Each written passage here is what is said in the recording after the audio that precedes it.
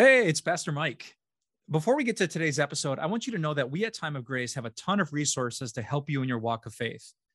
From our TV program to daily devotions, to our Grace Talks video devotions, to podcasts, to our blog, to books, to other books, till still more books, whatever you're looking for and however you best learn, you can stay rooted in Jesus by taking time out for God's word every day.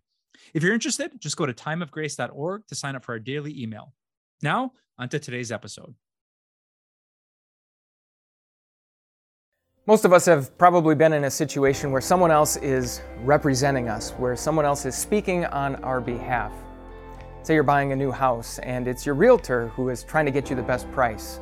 Say you've taken a new job at a new company and it's the recruiter who's trying to negotiate your salary. Say you get into a car accident and it's the insurance agent who is trying to settle the claim. In each of those cases, you maybe also know how important it is for that person who's speaking on your behalf to know you and understand you. For that realtor to know what you're looking for in a house and what your price limit is.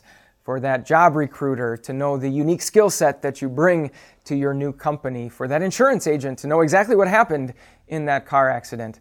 In fact, the better someone knows you, the better they can represent your interests. This week we're talking about Jesus' ascension into heaven. 40 days after Easter, he went back up into heaven, and he did so as God and man. In other words, he did so as one of us.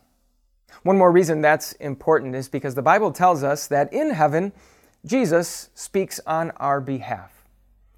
The Bible says, "For there is one God and one mediator between God and mankind, the man Christ Jesus, who gave himself as a ransom for all people." So you've got God over here, you've got all of mankind over here, and in between stands Jesus. Only it doesn't just say Jesus, it says the man, Christ Jesus. The one who represents us and speaks on our behalf is one of us. Which means that Jesus understands our story perfectly because he lived that story. Jesus knows everything that we go through because he went through those very same things himself. In fact, not only does Jesus understand us, but Jesus has demonstrated just how much he cares for us. He gave his life as a ransom, as a payment for ours.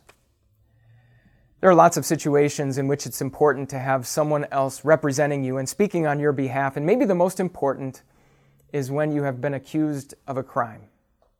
And believe it or not, this is an experience that actually all of us share.